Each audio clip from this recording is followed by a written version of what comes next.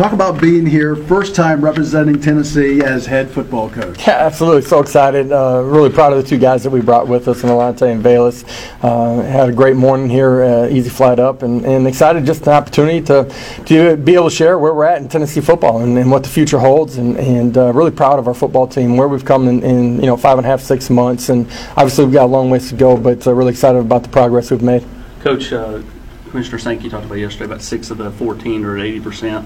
Are you all one of those 6? Or we're not at the threshold yet. We're coming close. We continue to progress. More and more of our kids are continuing to get vaccinated. Our medical team's done a great job of educating our players and our staff, to be honest, about the benefits of it. And we'll continue to push forward as we get close to training camp. What's been your message on that and your approach to that with your team? It's an individual decision for everybody, right? It's personal health, right? But I think you want to educate your players as much as you can to the benefits of it, right? And have a real conversation with them about what they're reading, what they're hearing, and what the reality of it is. Dr. Klink, our medical staff, does a tremendous job of that, of sharing information with our players and educating them, and then re-educating them too as this process has gone on and it first got rolled out. Do you have a ballpark of what percentage you guys are at? Yeah, we're just a little bit below that threshold. I feel like that's something that's attainable for our football team as we move forward. Would you talk about the college football playoff going from 4 to 12 teams eventually? Do you like that idea? Yeah, I think at the center of everything that we do in college football has to be the player experience, right? Mm-hmm. And making sure that we're putting them in the best position to have a great experience. The more teams that have an opportunity to compete for a national championship, that's awesome. Obviously, you don't want to take away from the general bowl experience for all the teams that are playing in that bowl game that may not be a part of the playoff, right? You also want to take into consideration the health of your players and the length of the season. And at the end of the day, that committee will do a great job of deciding what's right for us and it's college football, and we move forward. But certainly an advocate for anything that increases the player experience. You're moving to morning practices. Talk about the thinking behind that. Yeah, just in a real casual dialogue when I first got to campus, is we talked about the things that mattered to our players, and there were a lot of things that were deep in conversation. How do we connect more as a football team? What's our accountability like?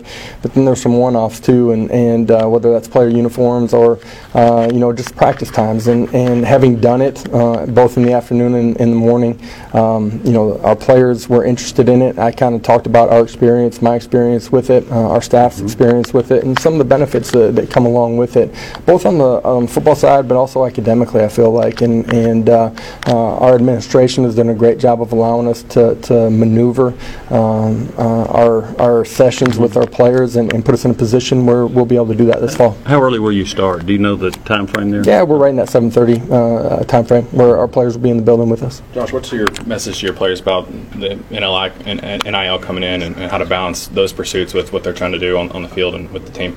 Well, don't ever forget why you're here, right? And it's true when you're 18 to 22. It's true when you're 43 years old, like I am too, right? Don't ever lose sight of what your priorities are, right? And as long as you're able to focus and work towards your goals of what really matters, right? Some of the outside experiences that our players have an opportunity to take advantage of are really important. And I just go back to my playing days, right, and the opportunities that I would have had, that I did have as soon as my playing career was done.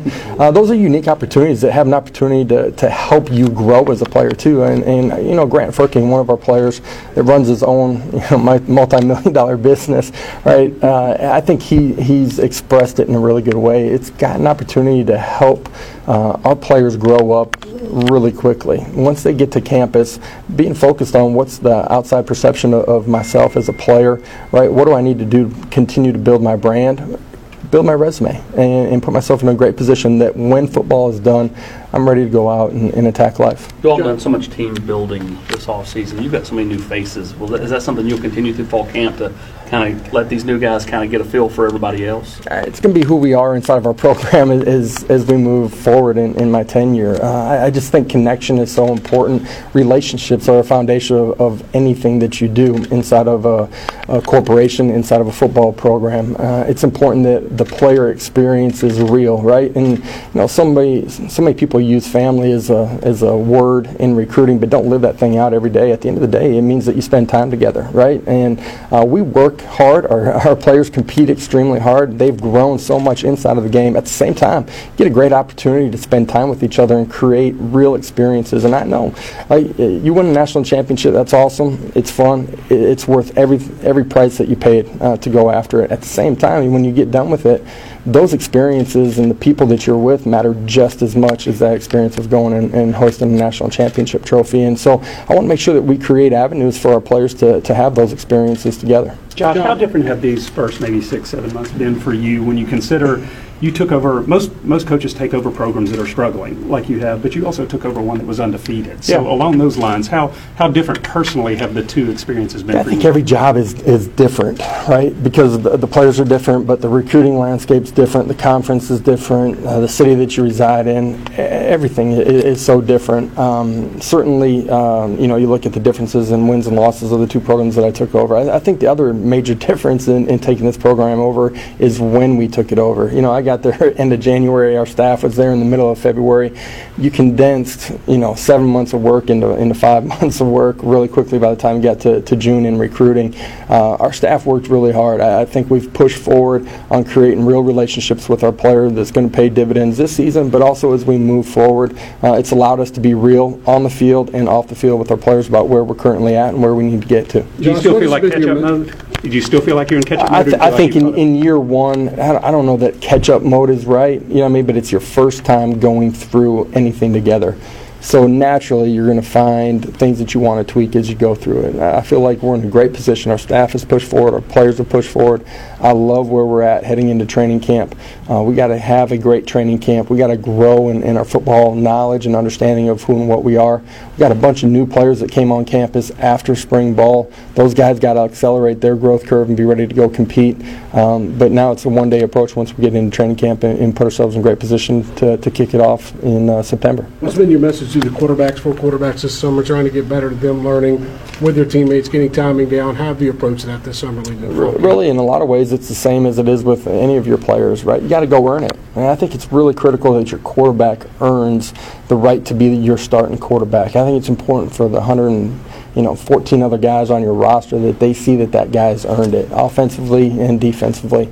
To do that, you got to go through the process. There is a ton of growth that happens for your players, in particular your quarterbacks, once they get done with spring ball, in particular the first year, right? They get a chance to fundamentally grow through the summer.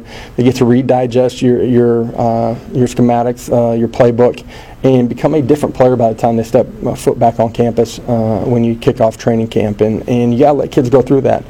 As kids earn the opportunity for more reps or earn the opportunity to decrease their reps, then we'll make choices at the quarterback position just like we will at any other position. Whose growth in that time impressed you in that front? You talking about this summer? Yeah, this summer. I think you're going to find out when you get out there and there's live bullets and you see how they communicate, how they process, their ability to make decisions, their ability to reset from one play to another play. Josh, you've been in Knoxville for a few months. What are kind of the biggest lessons you've learned about the culture around Tennessee since you've, in your time here? I just think back to, and it's been a short summer, right? It's been a short July. June was a rat race in a lot of positive ways. The opportunity just to meet so many people in recruiting that you hadn't had an opportunity to see yet, players and parents alike, right? And then have an opportunity to get kids on campus and go through a camp setting. So that part's been awesome. But, we get into July, opportunity to spend a little bit of time with my wife and my kids. We knew in moving here that it was a beautiful, special place. I don't think we grasped the totality of that, and the ability to jump on the river and the lake here in Knoxville, hit trails.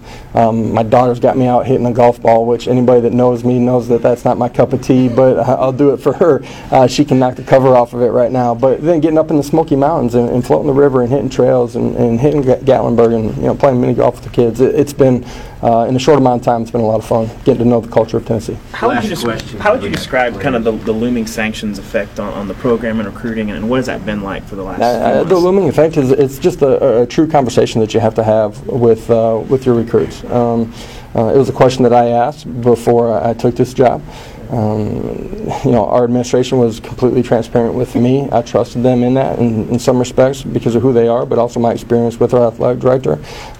It's a conversation that we've had with our recruits when they've come on campus. At the end of the day, I'm going to revert back to what I said in the beginning. I really do feel like this is going to be a speed bump, right? And something that the kids that we're recruiting and the majority of our players on campus, we're going to be able to go chase and compete for championships once they're on campus. I feel like we've positioned ourselves to swallow up any of the potential sanctions here in this first year and be able to move forward and go compete.